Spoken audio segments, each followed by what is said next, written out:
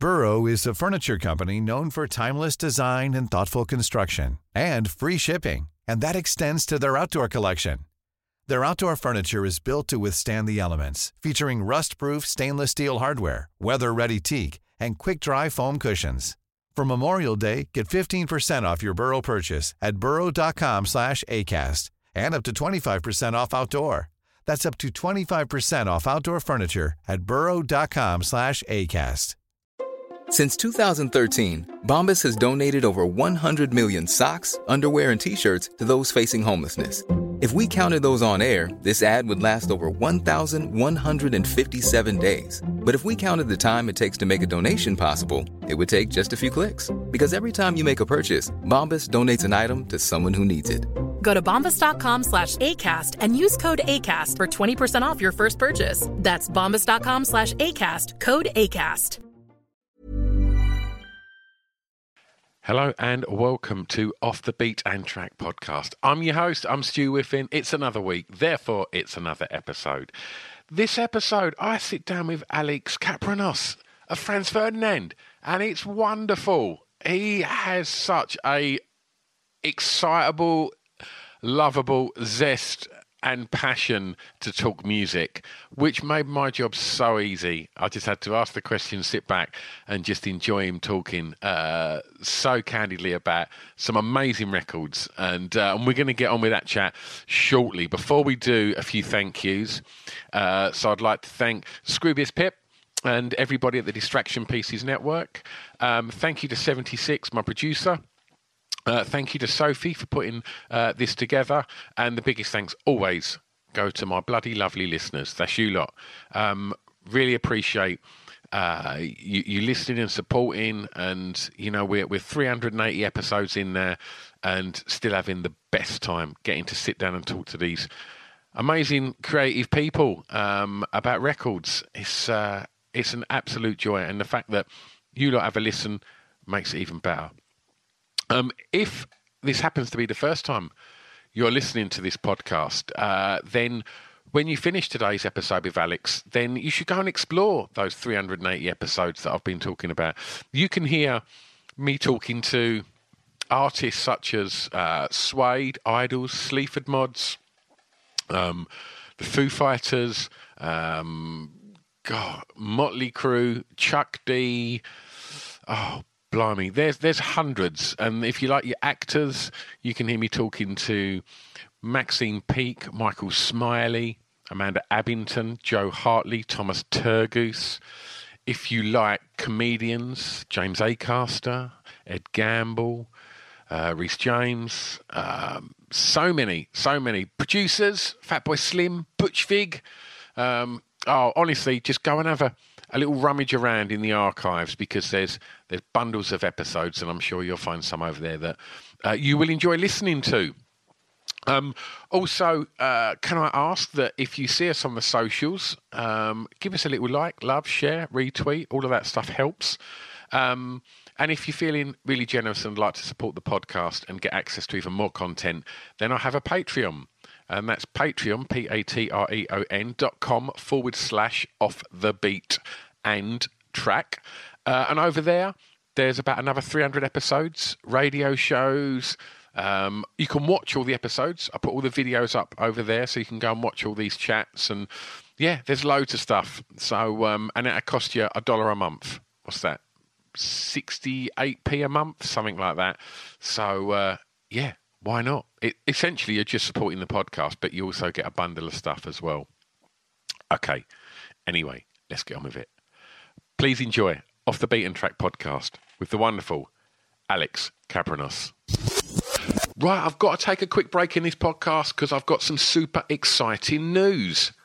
Off the Beaten Track podcast is proud to go into partnership with the Cacao Bar from Hotel Chocolat. That's right. The Cacao Bar is not a chocolate bar. It's all the best bits of a chocolate bar put into a really exciting new alcoholic range. That's right. Gin, vodka, and a beautiful range of cream liqueurs. So one of the big bonuses of this partnership is obviously I'm super thrilled to have Hotel Chocolat working with us, but they sent me a great big box of this stuff. And I'm telling you, it's amazing. Go and check it out, www.hotelchocolat.com, or over on the socials at Hotel Chocolat. But yeah, in the coming months, there's going to be opportunities for you to get involved with competitions with us, to win bottles of stuff. There's loads of exciting things coming soon, and I can't be more happy to say that this podcast is in partnership with the Cacao Bar from Hotel Chocolat. All right, let's get back to the podcast. It's Off the Beaten Track podcast on the Distraction Pieces Network with me, Stu Whiffen. Okay, we are recording. Alex, how are you today? Yeah, I'm not too bad. What about yourself, Stu? I'm fine, thank you, mate. I'm fine. Where are you today? I'm in London at the moment. Yeah, I'm just down here for a few days, talking about the new record coming out and stuff, enjoying the sunshine, not enjoying the beginning of World War III, etc. Oh, you know? Mate, I can't stop watching it. It's like, I just can't believe what I'm seeing. I know, it's appalling. It's kind of, you're right, it's incomprehensible, isn't it? We've played in Odessa and Kiev before, and I know people over there, and to think about what's happening right there just now is, yeah, it's incomprehensible. I can't get my head around it. I'm totally in shock. Yeah, awful. Anyway, here we are. Should we talk music? Yeah, let's do that. Let's take our minds off it. Let's talk about something good instead. Wonderful. Well, I want to start your playlist today. Alex, if you can tell me, please, the song that you think's got the greatest ever intro. Well, I started thinking about this, like a song, and what makes a good introduction. And it really is, to me, a good introduction is like a sense of suspense before the delivery of the actual song itself. And so before I could think about it, I was kind of like thinking what the parameters are that make a good introduction. And in a way, a good introduction is a bad piece of music, or like a boring piece of music that builds up anticipation and suspense until you get the release and the joy of the moment. And I was thinking of like songs I'd listened through to my entire life, and maybe trying to think of songs that I haven't listened to for years that do that. I was sort of thinking like, it must be one that's got the greatest payoff of all. And then I realized what it was, because I remember having this is such a build-up here, isn't it? Having this song on a 12-inch when I was a kid. I bought it on a 12-inch. And when I was a kid, I hated the introduction. Like, I thought, so I used to skip it, just go the good bit. And then I clocked, oh no, the good bit because of the boring bit at the beginning of the song.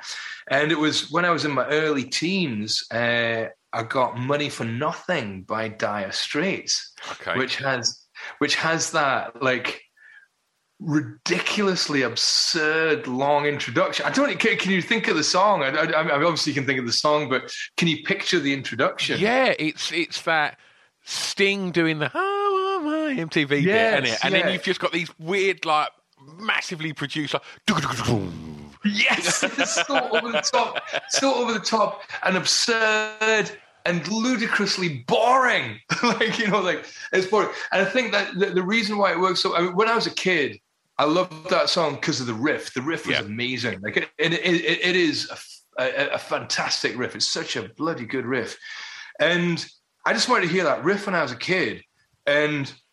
But going through the process of knowing that it's coming, and you're having to listen to stupid Sting who doesn't belong in the stupid record in the first place. Not realizing it's Knopfler and his pals doing a bit of postmodernism or whatever. You got to sit through this, the ridiculous drums and silly Jupiter 8 noises, and just like kind of, we're going to get there, and it builds up, and then finally you get to it, and it kicks in. It's like, damn, what a good riff, and how good it is because of what we've had to sit through. So what I want to know is, when you approach songwriting, I know that you're not on the phone to Sting or messing around with a Jupiter 8, but I want to, I'm sure you spoke about Take Me Out so many times, but the intro to that, people have referenced on this podcast. 2 people have chosen it. Wow, that's interesting. And that's quite a instant call of arms, that. And it still has the drop as well, yes. like the payoff. Although obviously it's not 3 minutes getting to it. But when you approach songwriting, and more so now in the way that when the band probably first started, the way that people listen to music would have been far different to how they get their music now.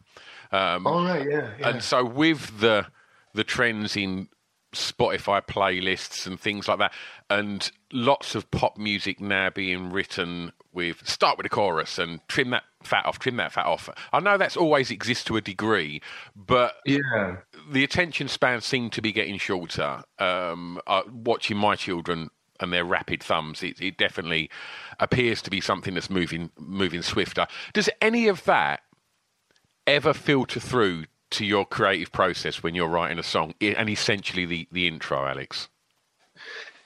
No. To give you the short answer, okay. To expand on it a little bit, I never really write, because I guess there's two sides of it. There's the songwriting and then there's the arranging. And to me, it's the arrangement that usually deals with the introduction. And for Take Me Out, that was certainly the case with that. The start of the song, or what's kind of considered to be the introduction, was actually the verse, because when I first wrote the song, when I first came up, I was writing with Nick in my flat, and we had a keyboard going. It was all the one tempo. Like, we had the auto accompaniment bit, and it was kind of the tempo that the second part of the song is. And so now let me get this right. I've got to work out the right order it is. So we had the tempo right for that bit, the I say, don't you know, you say you don't know, I say take me out there, and the little riff and stuff. I'd written the words down for the verses. So we worked on the chorus bit and then worked on the verses. I'd written down the words for the verses, and when we played the verses, now the timing was wrong. The verses were actually too fast. So I was trying to so if you imagine, you've got the tempo going, I say, don't you know? I was trying to sing it double time. I was going to go like da da da da da da da da da da da da, and it was too fast. And we tried changing the tempo of the song. And so the original structure of the song was quite conventional. It went verse, chorus, with a riff and stuff. And that was the way it was. But the tempo was always wrong. It was either too fast for the verse or too slow for the chorus.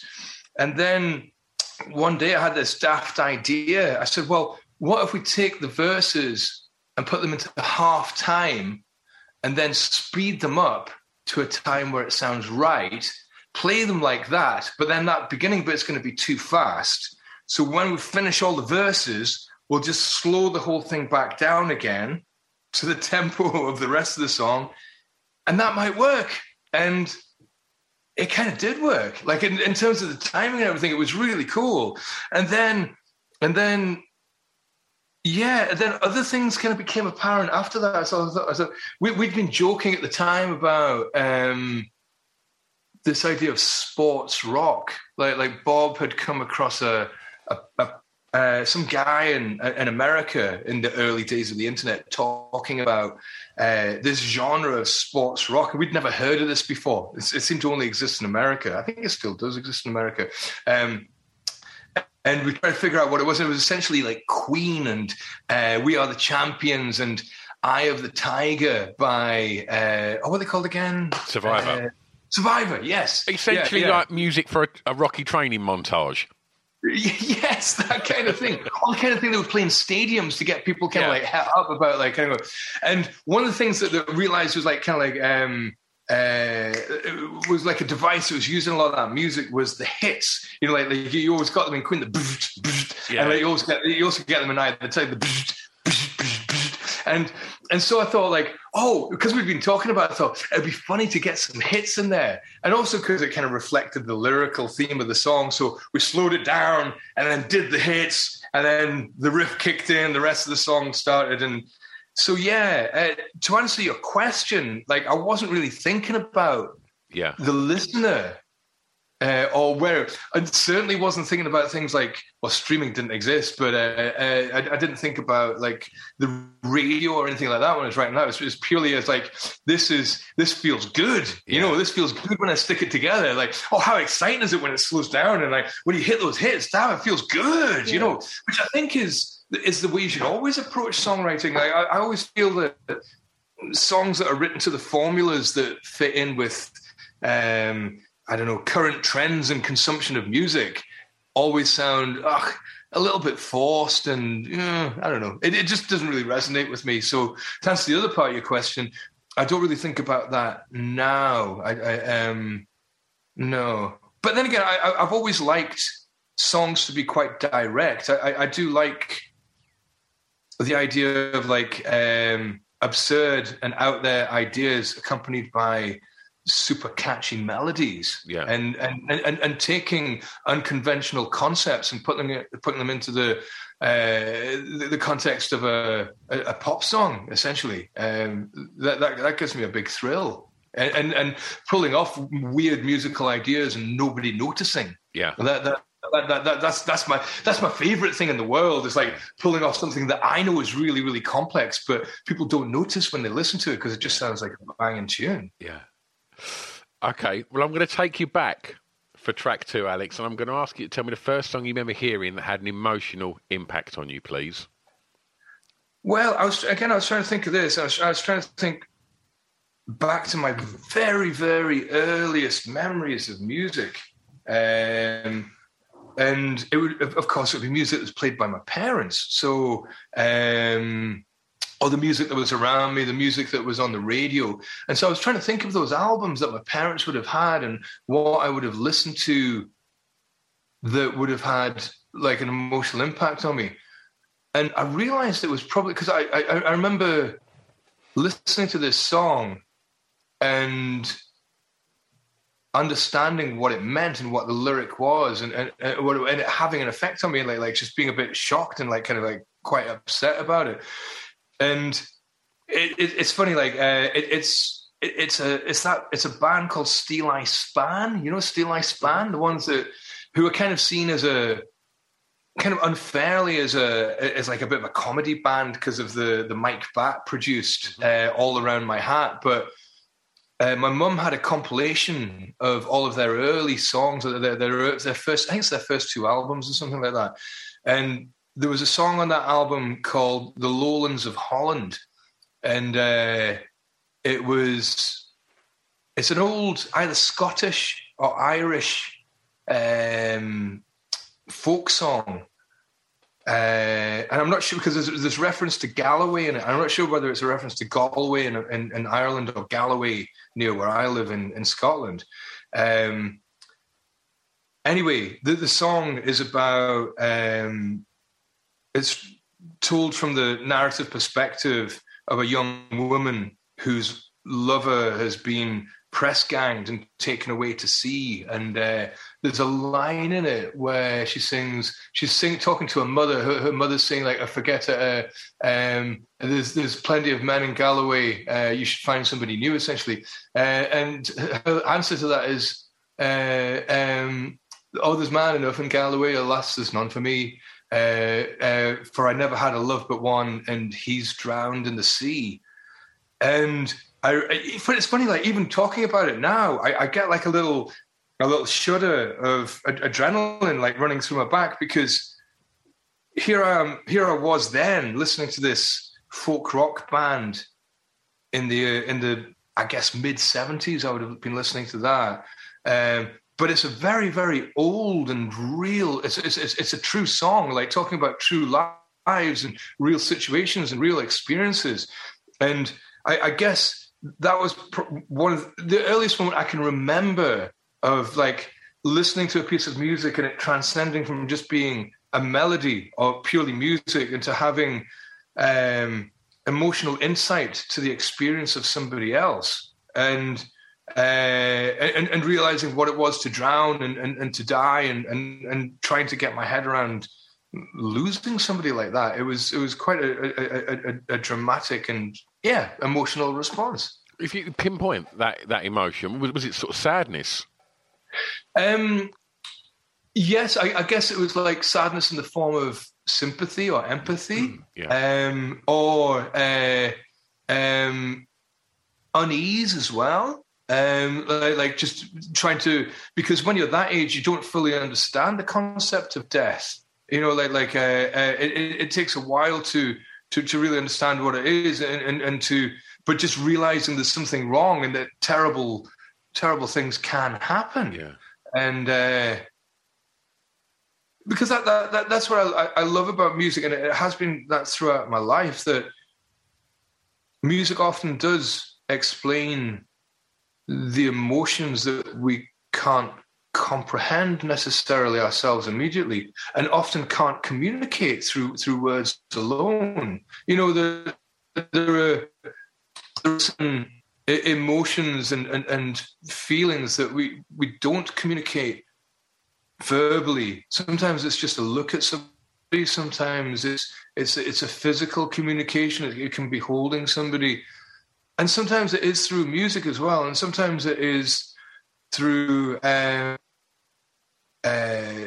melody, and it's not just lyrically either. And I guess thinking back on it as well, I guess that's the first time I became aware of what I would now call emotional dissonance within music, which is where you're experiencing more than one thing at once, like where you're feeling a sense of tragedy while the music is uplifting. Yeah. You know, like this music was, and there was something about melodies and the performance by the band, yet there was in the melodic choice and and particularly the tone of the singer Maddie Pryor, who's like had this amazing, like beautiful, clear voice, and there was such it was a lament, like it felt like a real lament the way she was delivering it, and to have that with this sort of like stirring nature of the music, it was feeling more than one emotion simultaneously,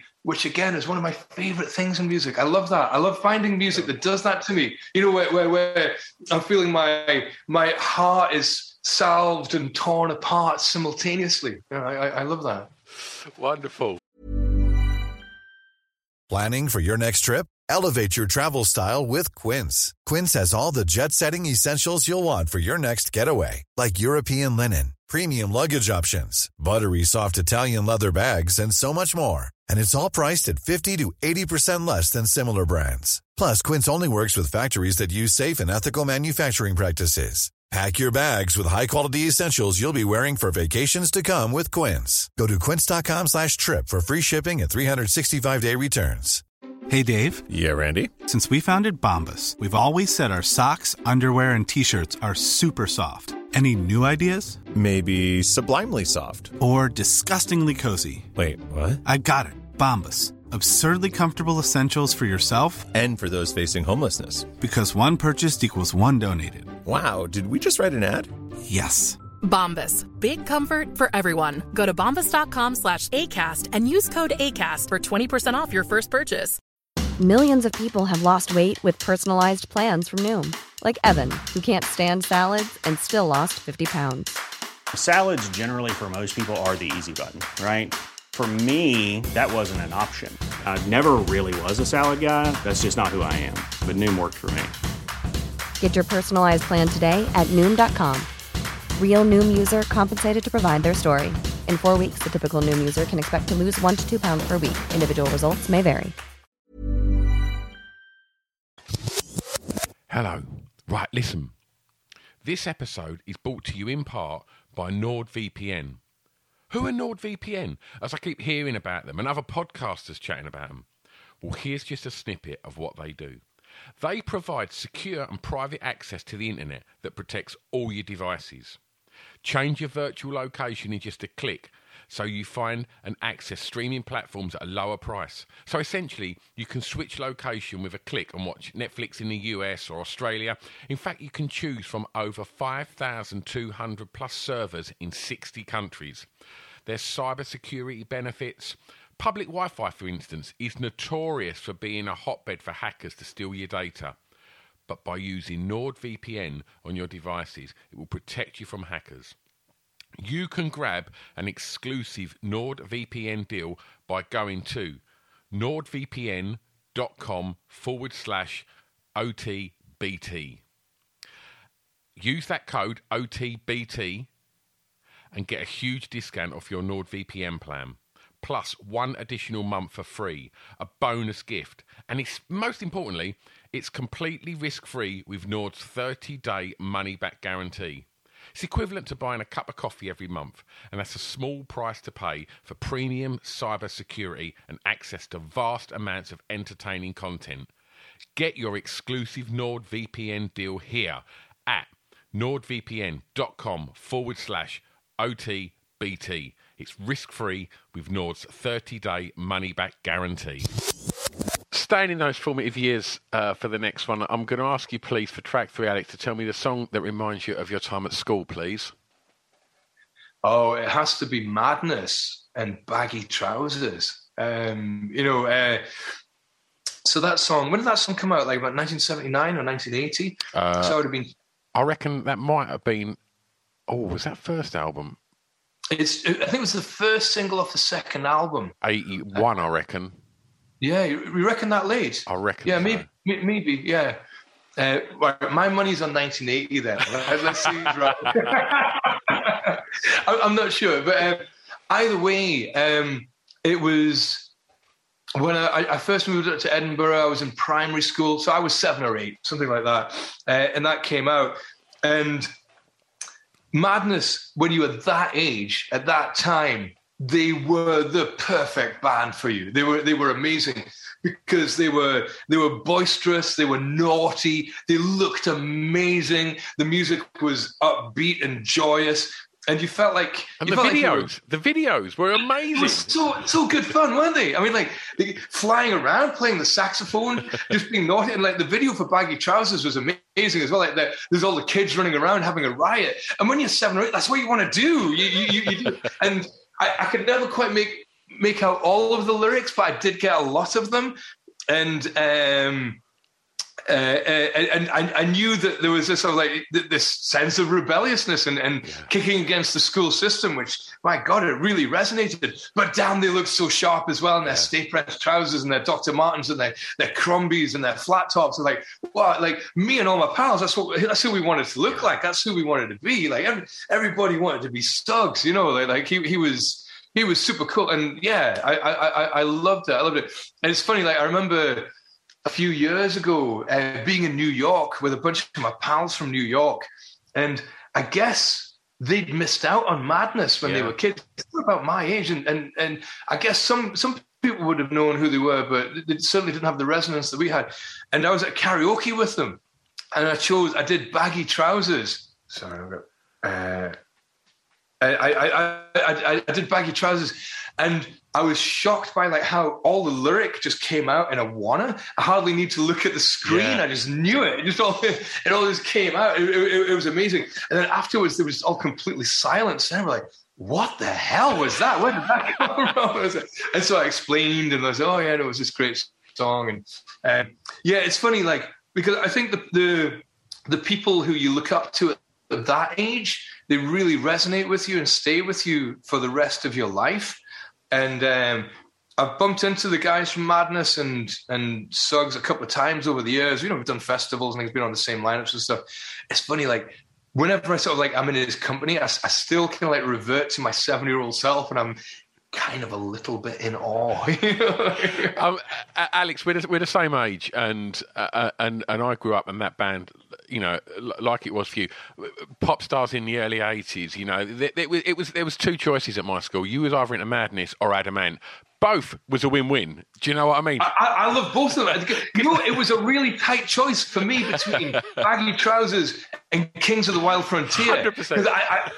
I still love that song as well. Like totally amazing and like brilliant. Like, and what I love about both of those bands and those artists are like they're real outsiders. You know, like they're total outside. Came from like subcultures and scenes like way outside the mainstream, and then like sort of like ripped the mainstream apart with what they were doing. And damn, it felt so exciting. And Kings of the Wild Frontier, it's like 3 minutes of feedback, tribal drumming and chanting. Like it's a really radical piece of music. Like both of them, like totally joyous and out there. Yeah, amazing. And we were pretty jamming being that age at that time. Oh, absolutely. And I talk about it quite a lot because Baggy Trousers has been chosen several times as well, because I think anybody of a certain age, that just sums up school, because that was everything they sang about was what you was kind of experiencing at school, Yes. And I've said it before, but I do think that because of the things that initially jumped at me with Madness was the comedy and the videos in what they do. I think that has not given them the recognition now that they deserve, because as songwriters, like Mike Barson, he's fucking incredible. Like, his songs are unbelievable pop songs. And the social commentary at that point, to write songs like Embarrassment and things like that, yes. was just marvellous. And I think that sometimes they just get kind of dismissed as a lads band, having a knees up. But I think they've wrote some of, and there's a lot. You look at the hits of Madness, and there is a lot of them, and they're incredible, so brilliant. They're well-crafted pop songs. I absolutely agree with you. And the other thing as well is that you're right that there is social commentary, lyrical dexterity, also musical complexity as well. There are some like really bizarre moves and like unconventional sort of things, and like a jamming together of ideas. And Barson, you're right.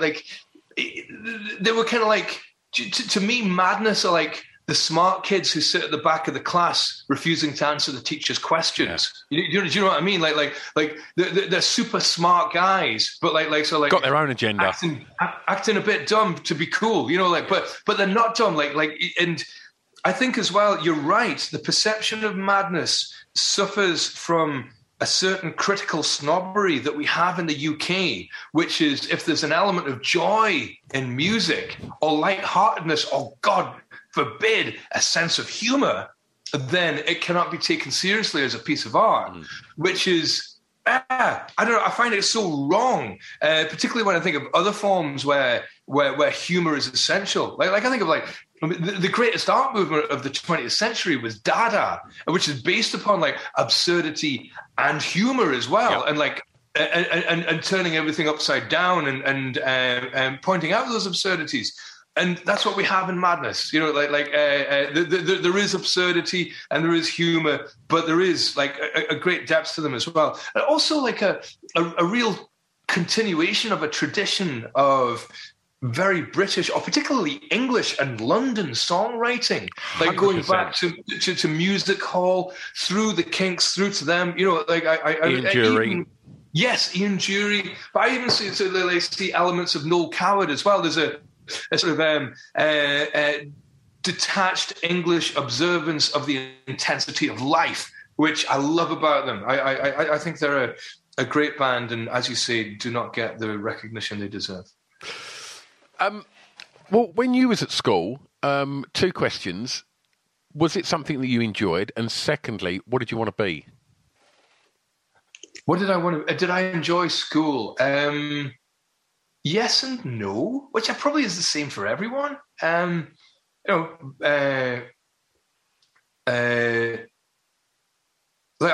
the line?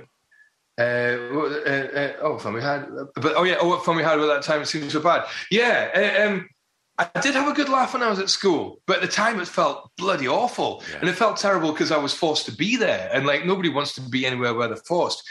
And so, of course, I had good times with my friends. I at that time in my life, I enjoyed it. There were sides of school I did not like. I was probably a little bit awkward and a pain in the arse for many teachers, like looking back on it. But there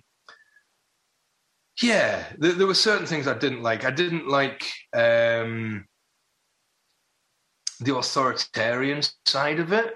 It didn't really sit very well with me, and would often. I hated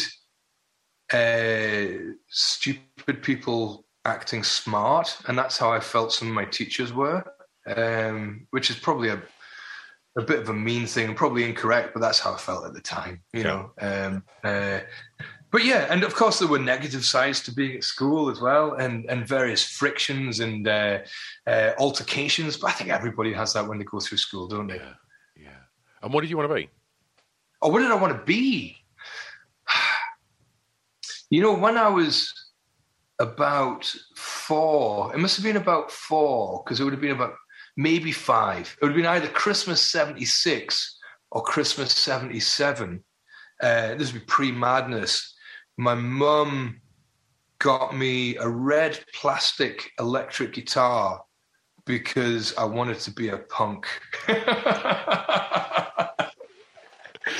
And I didn't keep up the punk thing, but yeah, I definitely always wanted to do that, and I always thought about it. And you know, I started writing songs when I was pretty young, and always wanted to play music. I guess I always presumed that's just what I would do eventually. Was that creative side of you encouraged at school? At school, no, definitely not.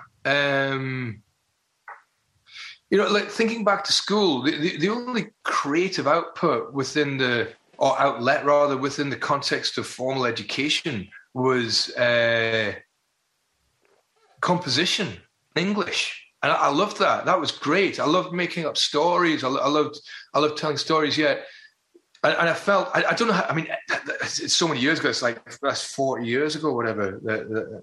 30, 40 years ago, I was at school, and it's changed. I'm sure it has changed a lot, but it felt that within the context of teaching music at school, it felt the approach that was taken when I was at school was the same as learning multiplication tables at that time. It was something you learned by rote. You memorized it and you regurgitated somebody else's ideas, which of course is a great idea. Of course, it's part of music. The same way as learning English, you have to learn the mechanics of the language, grammar and spelling, etc. But so much of the joy of music is the writing and the expression and the language of expression which it gives you. And I felt that was completely missing. I remember I briefly had piano lessons for like a couple of months. And my mum had taken me to a fireworks display in Edinburgh. Like when I moved up to Edinburgh, like in Princess Street Gardens. And it was amazing, this brilliant fireworks display.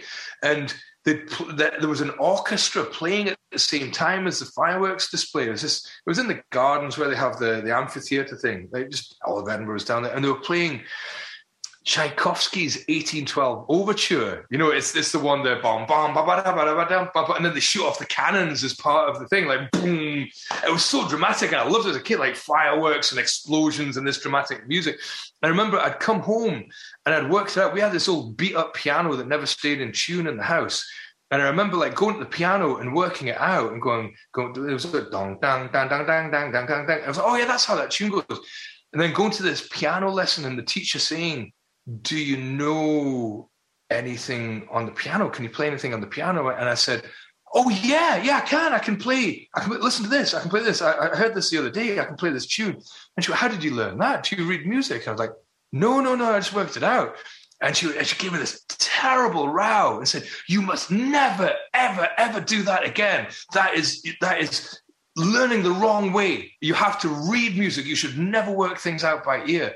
And I just remember being so shocked and like feeling really kind of chuffed with myself because I'd worked out this new tune. Yeah. And so I felt that side of musical expression was missing when I was a kid. I'm sure it's not now.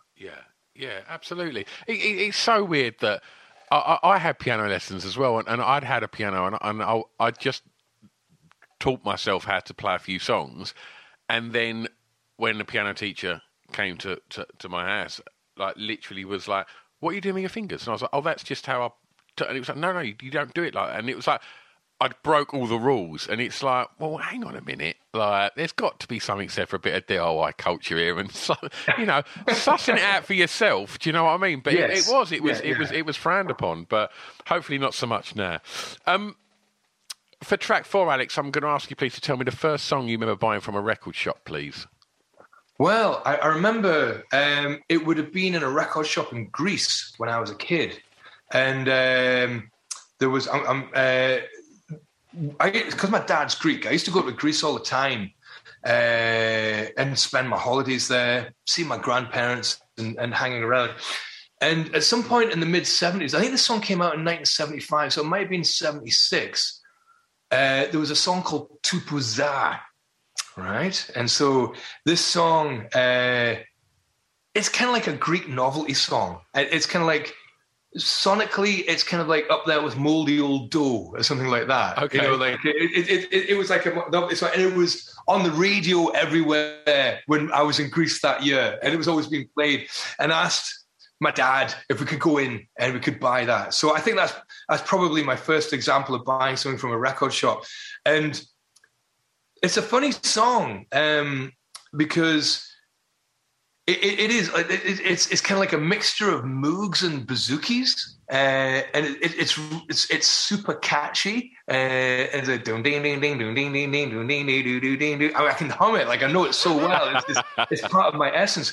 But I was talking to my dad about it recently, and I'm going to look up what he said to me because I was asking about what it meant, and it was written by a guy called Markopoulos, who was a really fascinating composer. Like, he was a composer. And Greece at that time had just come out of a military junta. So Greece was ruled by a junta of a dictatorship of colonels. Like, there were these colonels in the army.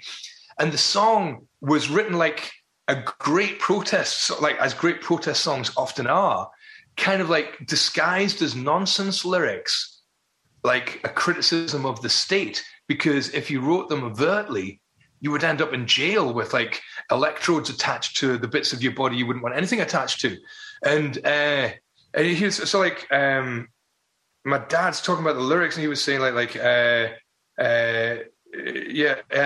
apparently the theme of the song is about a guy whose plane crashes and he lands on this island that's full of cannibals, and it's about the cannibals chasing him around the island and wanting to eat him. And the lyrics translate to something like, the leaders march and his dogs follow. You hold your nose because of the stench. What you fail to realize is that the animals that ate you died because they were poisoned by your corpses. And like, this is my dad translating the lyric, and it's all sort of in the context of this sort of nonsense song. And it's kind of amazing to think that in my lifetime, in the country that's half of my heritage, like that was the way protest songs had to be delivered, and in the guise of nonsense. Yeah, probably reached far bigger numbers than had it have been a Billy Bragg type thing with a guitar just barking it at someone. Yes, I think so as well, and probably like had a wiser thing, because it's the sort of thing. To me, that's when music can be truly subversive. You know, if he kept that song as an obscure, difficult piece of music, then it would have stayed on the fringes.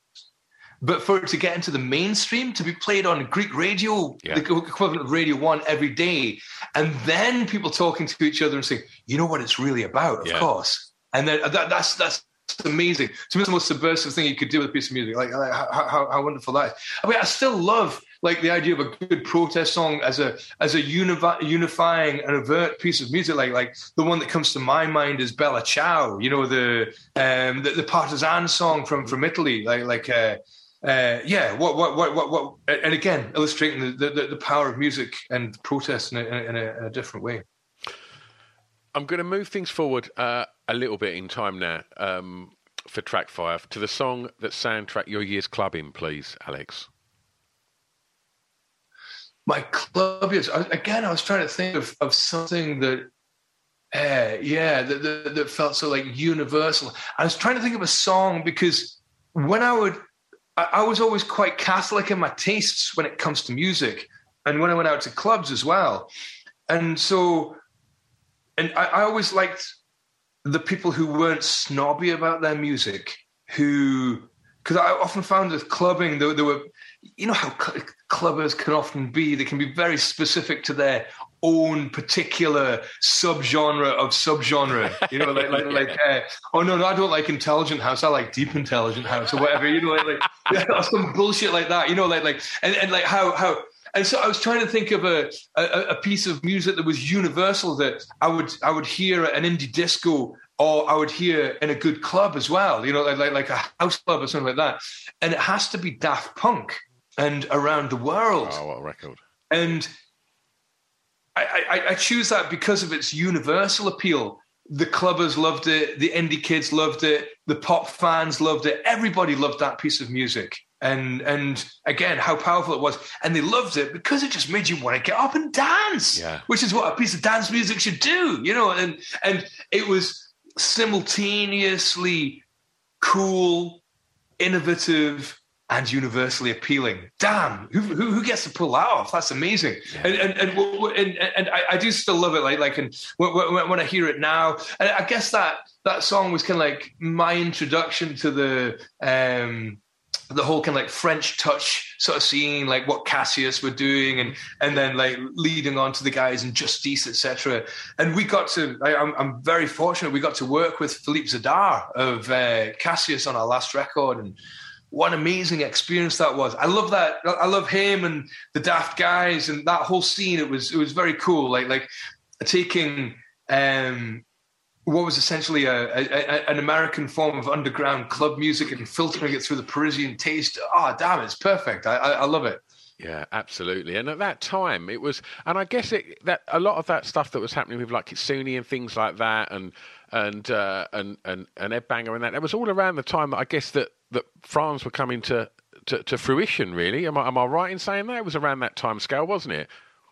So yeah, I guess Daft Punk would have been a little bit before, but yeah, the other stuff, but it continued. That track would have been, yeah, definitely. Yes, yeah. So that particular track would, but you're right. What came afterwards and what that opened up was definitely happening around about the time of us. And sure, like I loved what Kitsune were doing and Ed Banger and all those guys. They were cool, and like there were always two sides to what we were doing as a band. Like, you know, we loved the clubs and we loved the rawness of rock and roll. And I think those guys got that as well. They understood that it would. Yeah. You didn't have to be a snob about it. You could like embrace what was good about all of those worlds. And yeah, I loved that, and I loved seeing what they were doing, and there were always good surprises coming from them. And again, just joyousness. You know, like really fucking good time music. Absolutely. Some of that Kitsune stuff up. I'm a club promoter, and I know that you was a club promoter as well. And yeah, around that time, like I used to book, I'm trying to think, Jerry Bouthier a lot, and some of his DJ sets like was just incredible. And I had this idea, I never got it off the ground, but I wanted to do this club night. I've never spoken about this, I don't know why I'm bringing it up now, but I want to have this night called Pardon. And it would be PAR for Paris and DOM for London, and put it together. Oh, amazing! And have this night called Pardon, which would have literally just been a hybrid of what was going on in the London indie scene and what was going on in Paris with all the stuff that was happening out there at that time. Never got it off the ground, but yeah, it's one of them ideas. I thought that was a good little catchy name, that.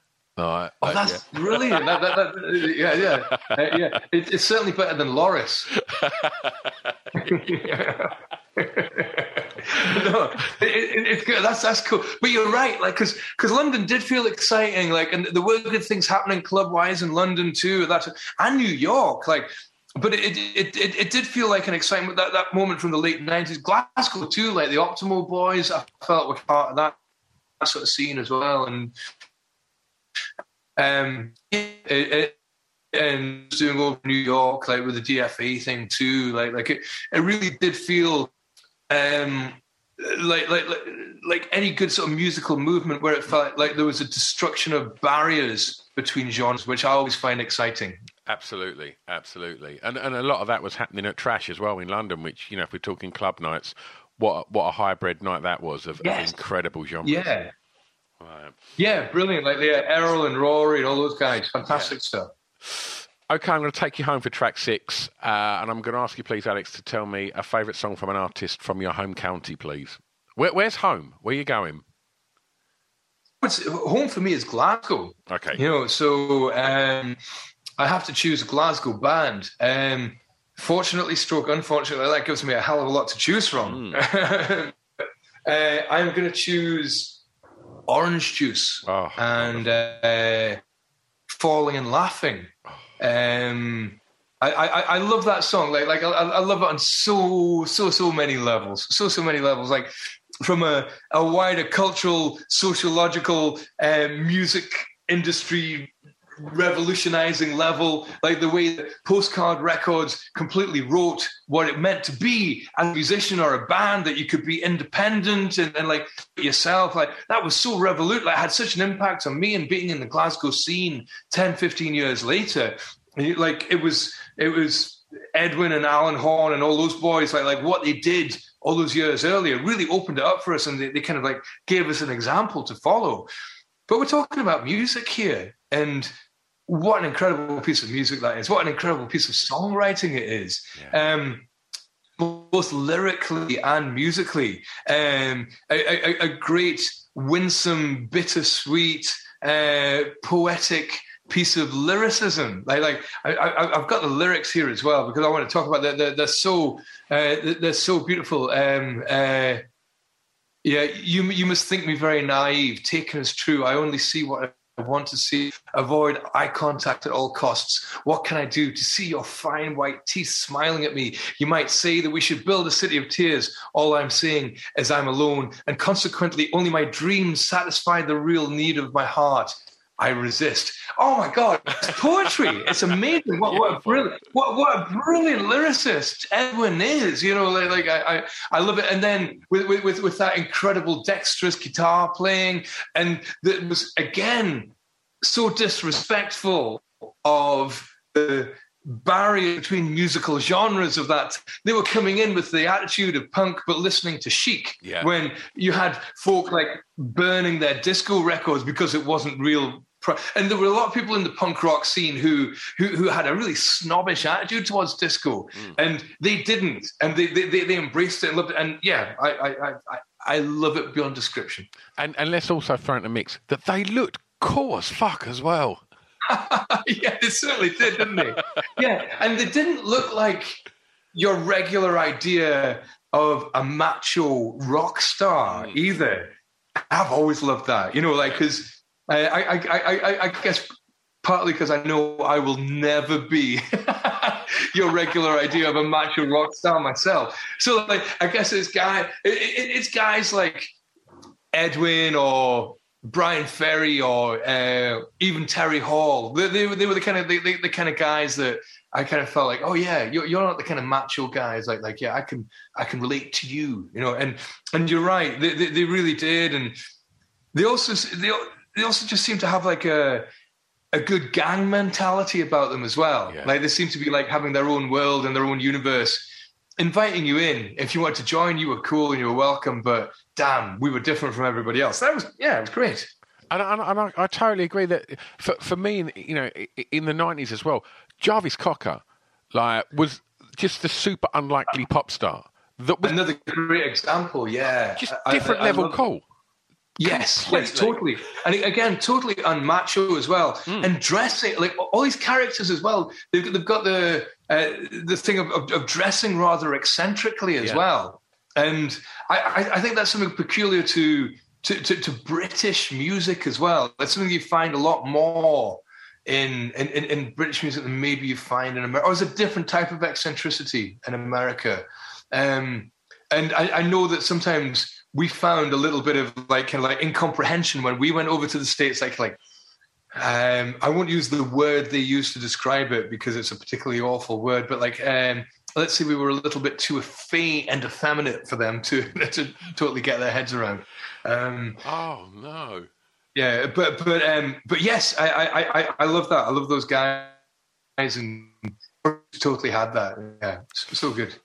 Right, for your last track, you get to be tastemaker, influencer, whatever you want to call it. Alex, please tell me a song that you think many people may not know that you would like them to hear, please. Right, okay. Well, I don't know how well known this song is. It's not a new song, but it's a song that I've loved for a really long time. So, since I had a girlfriend, like my first sort of like long-term girlfriend in the early 90s had this album by Dory Previn called Mythical Kings and Iguanas. And on that, we used to listen to that record a lot. We used to listen to that and Leonard Cohen. And there's a song on that album called The Lady with the Braid. Do you know that song? I don't know. Ah, right. Okay. It's an amazing piece of music. So Dory Previn was married to Andre Previn, mm-hmm. and he left her for Mia Farrow. And Dory, I guess she was a musician, but she went into therapy and to deal with, like, I think she had a complete physical and mental breakdown with the shock of that breakup. And during her process of therapy, she began songwriting to express her emotions and where she was. And so you have this sort of remarkably emotionally open songwriting, musically very dexterous as well, but lyrically, this one, I don't know how autobiographical it is. It's about this woman having a one-night stand, the lady with the braid of the title. And the way she describes just the minutiae of the encounter, it's really heartbreaking. It's really heartbreaking. So she describes him coming in and she's sort of saying, and the beginning, musically and lyrically, it's really light-hearted at the beginning of the song. And she's talking about oh, you can put your denim jacket on the hook over there. And like, so leading through, you can, if you can stay till sunrise, it's completely your decision. You can you can leave your razor over there on the shelf. I papered that wall myself. Just put your clothes on the coverlet my cousin hand crocheted. And there's all these very, very personal lyrics. And then at one point, she sings something about how she doesn't want him to leave. When you wake up, will you leave? It's just the night cuts through me like a knife. And suddenly she reveals all of her vulnerability and how much she needs company and how much she needs love. And oh my goodness, it's so heartbreaking when she does it. And then the music shifts again. And she tries to laugh it off, and she says, like, oh, I don't know what made me say that. I have this funny sense of humor. I could not be downhearted if I tried. And again, beautiful, beautiful lyrics, and like capturing the humanity and the vulnerability of a moment of somebody's life. And you're not sure if it's autobiographical or fictional, but it's a totally genius piece of songwriting. And I think all of us songwriters should aspire to write something as beautiful and as powerful as this astonishing song. Wonderful. Well, Alex, we put together a Spotify playlist to accompany the podcast. So the link will be in the bio for this episode, so people can go and listen to all of the songs that you've chosen today. And obviously, we'll put some Fran's music in there. And with that in mind, tell us about what's going to be coming up professionally. Right. So at the moment, we're putting together an LP called Hits to the Head, which is, as you might guess, like a compilation of all of the songs we've released over the last 18 years. Like it's 2004 that our first album came out. And so it actually starts 2003 with Darts of Pleasure, the first single we released, up to Furious and Billy Goodbye, the last two singles we've just put out. So it's been nice. We've been putting that together, and we'll be touring as well. We're going to start touring in April, and I believe that the UK shows were moved, so they'll be back in October. But damn, we're back on the road. It's been It's been so long. You know, I played my first gig when I was about 18 and never really went for more than 6, the maximum without post. And to have gone for 2 years without playing a gig, it's driving me insane. We had a show a few weeks ago in Dunfermline. We played as part of Venues Week, and oh man, it felt so good. I really savoured it. It was astonishing. So yeah, I'm really looking forward to being back on the road again. Oh, wonderful. Alex, honestly, thank you so much for your time today, mate. It's been an absolute pleasure talking records with you. And yeah, I hope you have the best time playing those shows, mate. And best of luck with the new record. And yeah, thanks again, mate. Yeah, thanks very much. Really nice talking to you. Nice to chat about some of these tunes. There you go. Oh, wonderful. Wonderful. Oh, it was lovely talking to Alex. I mentioned at the beginning, you know, that passion and zest for talking about records, like it just poured out of him, and yeah, I could just kind of kick back in the chair and just enjoy it. And I hope even if you've got a fraction of the enjoyment I got listening to Alex talk passionately about his records, then yeah, you're in a good place. So thanks ever so much to Alex. Thanks to you lot for listening. As mentioned at the beginning, go check out the back catalogue because there's hundreds of episodes there. Give us a subscribe. That's really helpful. Yeah. Like, love, share, retweets and all of that on the socials. And yeah, there's Patreons, there's merch, there's all sorts. And your one-stop shop for that is offthebeatandtrackpodcast.com. I'll be back next time. In the meantime, be nice to each other. Love you lots. Bye-bye. It's Off the Beat and Track podcast on the Distraction Pieces Network with me, Stu Whiffen.